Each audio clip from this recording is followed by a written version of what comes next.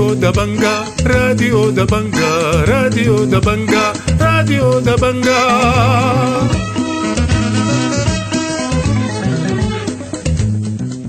أهلا ومرحبا بكم مستمعي راديو دبنقا الأعزاء في برنامجنا ليوم الثلاثاء 28 من شهر 2 سنة 2023. بيشتمل برنامجنا على نشرة الأخبار وبرامج أخرى متنوعة، ولكن في البداية بنقدم لكم نشرة الأخبار ودي عناوينها.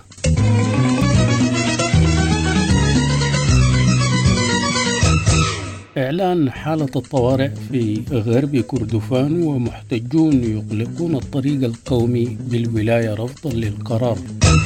اقتصاديون ينتقدون تعديلات القوانين المتنوعة ويحذرون من عواقب زيادة الجمارك ورفض واسع لقرار السلطات في مواجهة نقابة الصحفيين. الحرية والتغيير تتهم جهات بدفع المكونات العسكرية للمواجهة، وخبراء يستبعدون الصدام بين الجيش والدعم السريع. مقتل 6 أشخاص في أحداث متفرقة بدارفور، وحرائق تلتهم عشرات المنازل في شمال وجنوب دارفور. والآن إلى تفاصيل النشرة من راديو دبنقا، يقرأها لكم الصادق مصطفى زكريا.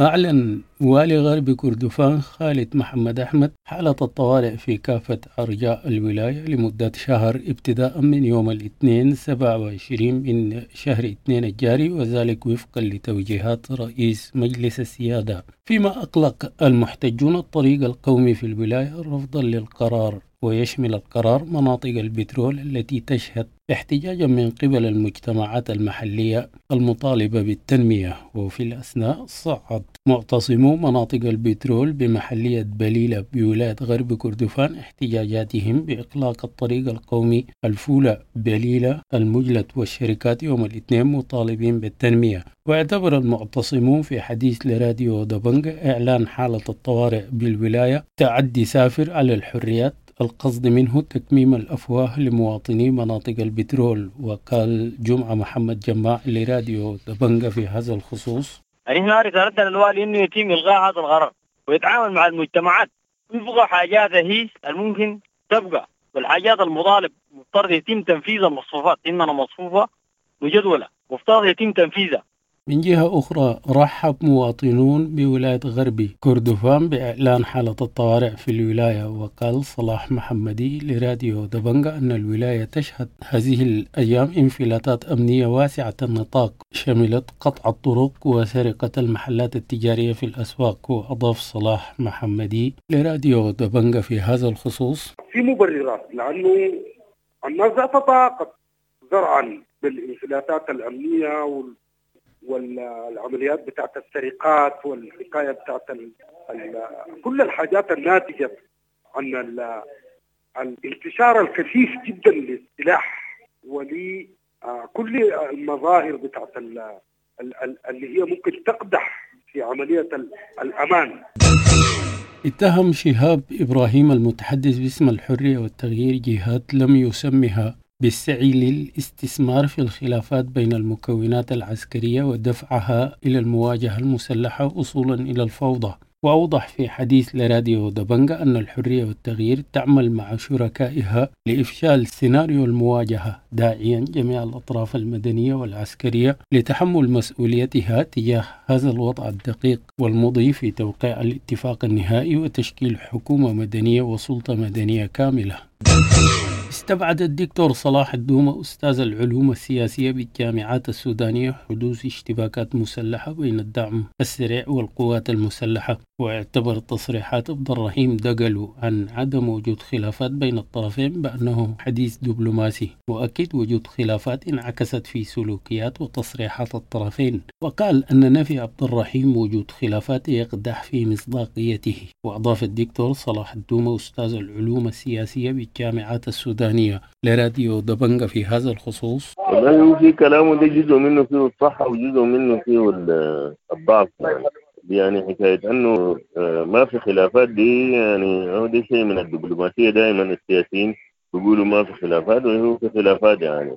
وانعكست حتى في سلوكياته وفي تصريحات كثيرة جدا. من جهة أخرى، طالب عبد الرحمن العاجب الصحفي والمحلل السياسي جميع الأطراف بعقد مؤتمر الإصلاح الأمني والعسكري وصولا لجيش قومي مهني واحد يمثل كل السودانيين. وقال لراديو دبنقا أن الشائعات بشأن احتمال وقوع صدام بين الجيش والدعم السريع يطلقها فلول النظام المبات الذين يريدون العودة إلى السلطة عن طريق المؤسسة العسكرية التي يسيطرون عليها حاليا. وأضاف الصحفي عبد الرحمن العاجب لراديو دبنقا في هذا الخصوص: ضرورة إنه كل القوى السياسية إنه تذهب بشكل عاجل وبعقل مفتوح إلى مؤتمر الإصلاح الأمني والعسكري الذي يؤسس لبناء جيش قومي مهني واحد يمثل كل السودانيين. هذا هو الأمر المهم.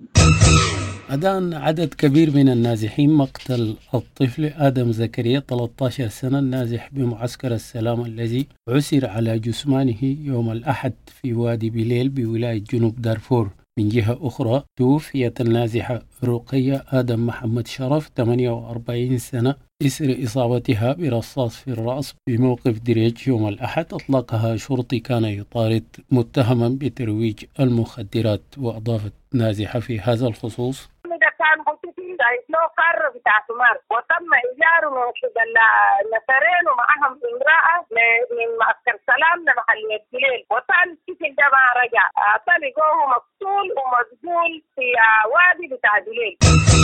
توفى طفل في حريق شاب في برام بولاية جنوب دارفور يوم الأحد مع خسائر في الممتلكات. من جهة أخرى، قضت الحرائق التي شبت في محليتي ميرشين ومناواشة في ولاية جنوب دارفور على أكثر من 80 منزل خلال أسبوعين في شهر 2 الجاري. وفي شمال دارفور شب حريق هائل مساء الأحد قضى على 13 منزل بحي الصفا شمال التابع لمحلية الطويشة في ولاية شمال دارفور دون خسائر في الأرواح. وأضاف حماد إسحاق من مناواشة في هذا الخصوص: دمار كامل أكل محاصيل وأكل التكاتك داخل المنازل وكل الممتلكات تم حرقه تماما في هذا الشهر.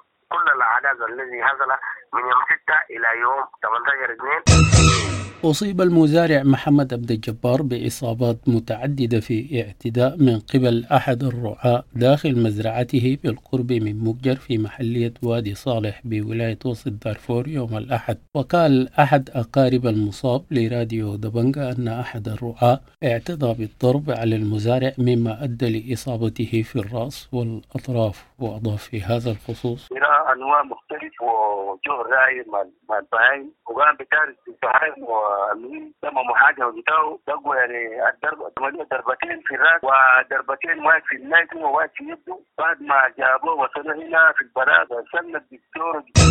أكدت السلطات بمحلية عدة الفرسان في جنوب دارفور هدوء الأوضاع بمنطقة أم شطير 20 كيلومتر جنوب غربي عدة الفرسان بعد توترات على خلفية مقتل 3 أشخاص بسبب نزاع على ماعز. وأكد شهود لراديو دبنقا ظهر الاثنين من موقع الحادث هدوء الأوضاع بالمنطقة.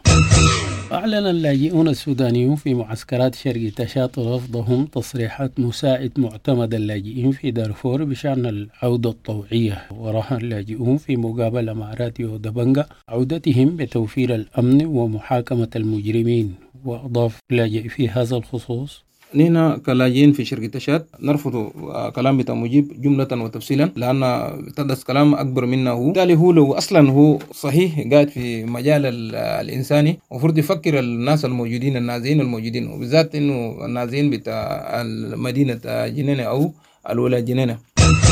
قال المحامي نصر الدين يوسف دفع الله أن قرار مسجل تنظيمات العمل بشأن رفض إيداء وثائق نقابة الصحفيين غير موضوعي ويستند على دوافع سياسية. وأوضح لراديو دبنقا أن نقابة الصحفيين استندت على اتفاقية 87 للحرية النقابية التي صادق عليها السودان ودخلت حيز التنفيذ في سنة 2022. وشدد على ضرورة مواجهة هذا القرار بالمسلك القانوني. وأضاف في هذا الخصوص: العملية الانتخابية لنقابة الصحفيين تمت بصورة واضحة وبمراقبين من الخارج، مراقبين محامين وآخرين. اعتراض ذلك المسجل بعد 5 شهور ليست هو اعتراض موضوع أعتقد، وليست هو اعتراض مبني على مفاهيم القانون وتطبيقاته، بقدر ما هو موقف سياسي يهدف إلى قطع الطريق أمام النقابات الأخرى لتحذو حذو نقابة الصحفيين. أعلن أكثر من 20 نقابة وجسما مهنيا رفضهم القاطع لقرارات مسجل تنظيم العمل في مواجهة نقابات الصحفيين والصيادلة اختصاصي علم النفس. وأكدت النقابات والأجسام المهنية في بيان أن رفض المسجل إيداء وثائق نقابة الصحفيين يعتبر انتهاكا لحقوق الإنسان. دافع جوزيف توك النائب الأول لرئيس الحركة الشعبية قيادة الحلو عن الإعلان السياسي الذي تم توقيعه بين الكتلة الديمقراطية والحركة الشعبية يوم الخميس. وأوضح في مقابلة مع الموقع الإلكتروني للحركة أن الحركة الشعبية تمكنت من إقناع الكتلة الديمقراطية بالتوقيع على موقف الحركة الشعبية وشروط السودان الجديد. وقال أن الحركة لم تنضم إلى الكتلة الديمقراطية ولم توقع على مواثيقها. قال الخبير الاقتصادي الدكتور محمد خطاب أن تعديلات القوانين المتنوعة تتعارض مع استقلالية ديوان المراجعة العامة. وقال في مقابلة مع راديو دبنقا أن الديوان جهاز مستقل وأن البرلمان هو الجهة المسؤولة عن تحديد مرتبات العاملين فيه. وأوضح أن تعيين مدير شركات القطاع العام يتعارض مع قانون الشركات لعام 2015، موضح أن الحق يعود للجمعية العمومية وليس للوزير أو مجلس الوزراء. وأضاف في هذا الخصوص: تعيين مدراء شركات القطاع العام وما شابه هذه بتتناقض مع القوانين بتاعة الشركات 2015 اللي هي الحق ده بيعود إلى الجمعية العمومية وليس للوزير أو لمجلس الوزراء. لسه الكلام برضو فيه نقاش لأنه شايف وأنه برضو وزير العدل طلع بيان. وصف الخبير الاقتصادي البروفيسور عثمان أحمد حسن خيري زيادة تعرفة الجمارك على السلع بنسبة تصل إلى 20% بأنه صب للمزيد من الزيت على النار. وأكد في مقابلة مع راديو دبنقا أن الزيادة ستؤدي إلى ارتفاع كبير في الأسعار والسلع الاستهلاكية، وبالتالي ستتسبب في زيادة تكاليف مدخلات الإنتاج مما يؤدي إلى تعطيل عدد كبير من المصانع. وأضاف في هذا الخصوص: أي زيادة كما حدث الآن في نوايا وزارة المالية وبما قررته من تعديلات متنوعة وبما قررته من أقوال الوزير نفسه وبما قررته تحت الجمارك ونفذته وبما تبعه من إنفاذ موازنة 2023 كلها عبارة عن صب الزيت في النار التي تحرق حشا المواطن السوداني وجيبه. دخل اعتصام شياخة أبو صارة بمحلية دلقو بالولاية الشمالية أسبوعه السابع رفضا لأنشطة التعدين التي تستخدم فيها مادتي السيانيت والزئبق في المنطقة. وقال حاتم لراديو دبنقا أن المعتصمين متمسكين بحل النزاع بينهم وبين شركة دلقو للتعدين عبر القضاء، وذلك بعد فشل كافة المحاولات لطي الخلاف بينهما. وأضاف الناشط حاتم حسن عبد الحليم لراديو دبنقا في هذا الخصوص: والله اعتصامنا ماشي كويس وبنجهز ليوم 9/3 قدام السفارة القطرية. يكون معنا الملك النوبي الأستاذ محمد إبراهيم كبوش والمؤرخ بتاعنا سمير بوكاب، وحيكون معنا أبناء النوبة حلف السكوت المحس كلهم حيكونوا معنا إن شاء الله في اليوم ده. نفذ مواطنون يوم الاثنين وقفة أمام مباني أمانة حكومة ولاية جنوب دارفور تنديدا بممارسة شركة التعدين في منجم أخبش بمحلية الردوم بولاية جنوب دارفور. وقال حامد حماد في حديث لراديو دبنقا خلال الوقفة الاحتجاجية أنهم ضد الممارسات المخالفة لقوانين التعدين بواسطة شركة الجنيد، واتهم الشركات باحتكار آلاف الكيلومترات داعيا لفتح المنطقة لجميع الشركات. وأوضح أن التعدين تسبب في انتشار الأمراض وتدهور البيئة. أعلنت لجنة المعلمين بولاية شمال دارفور تعليق الإضراب لمدة أسبوعين ابتداء من يوم الثلاثاء التزاما بقرار لجنة المعلمين المركزية. من جهة أخرى أعلنت لجنة معلمي إقليم النيل الأزرق تعليق الإضراب لمدة أسبوعين ابتداء من يوم الثلاثاء التزاما بقرار لجنة المعلمين المركزية. ونفذ معلمو ولاية الجزيرة يوم الاثنين وقفة احتجاجية أمام أمانة الحكومة بمدني احتجاجا على تأخر صرف الاستحقاقات. وأضاف المعلم سامر صلاح لراديو دبنقا: حاليا في وقف قدام أمانة الحكومة احتجاجا على تأخر صرف الاستحقاقات. المدارس يديروا الفتح ذات وفتح ورجع طلبه وقفلوا ليه يعني. انه ما ممكن الناس المال يشتغلوا لكن فعليا مرتباتهم ذاتها وبدلات ومصروفات ما حصلوا عليها يعني حدود الولايات الثانية يعني. قيدت شركة حماية للتنمية والاستثمار العالمية المحدودة بلاغ بنيابة الصحافة والمطبوعات في مواجهة الصحفي بصحيفة الجريدة عبد الرحمن العاجب بسبب تحقيق فساد المعادن. وكان الصحفي عبد الرحمن العاجب في مقابلة مع راديو دبنقا أن رجل الشرطة طلب منه الحضور بغرض التحري. وأضاف الصحفي عبد الرحمن العاجب لراديو دبنقا في هذا الخصوص: طبعا إنه شركة حماية للتعدين هي شركة ورد اسمها في التحقيق الذي تم نشره في صحيفة الجريدة الذي تحدث عن وجود تزوير وفساد في وزارة المعادن. الخبر الأخير في النشرة: أطلقت محكمة بلاغ مقتل رقيب الاستخبارات ميرغن الجيلي قضية الاتهام في مواجهة حسام الصياد ورفاقه بعد غياب هيئة الاتهام من القضاء العسكري من جلسة يوم الاثنين وعدم تقديم أي شاهد اتهام. وقال محامون لراديو دبنقا أن المحكمة أمهلت هيئة الاتهام حتى جلسة الاثنين لإحضار جميع الشهود. ونفى المتهمون الثمانية خلال الجلسة أي صلة لهم بالجريمة وأنكروا إفاداتهم التي وردت على لسان المتحري في القضية. مستمعي راديو دبنقا الأعزاء، بهذا نكون وصلنا إلى نهاية نشرتنا لهذا اليوم. أنا بشكر لكم حسن الاستماع والمتابعة، وحتى ألتقيكم في نشرة لاحقة لكم مني أطيب التحايا.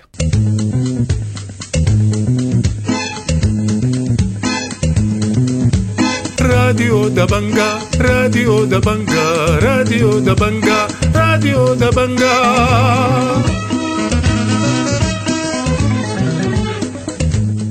أعزائي المستمعين، شكرا لاستماعكم لراديو دبنقا، ونلاقيكم في بثنا في الفترة المسائية. دمتم بألف خير وقيلوا عافية.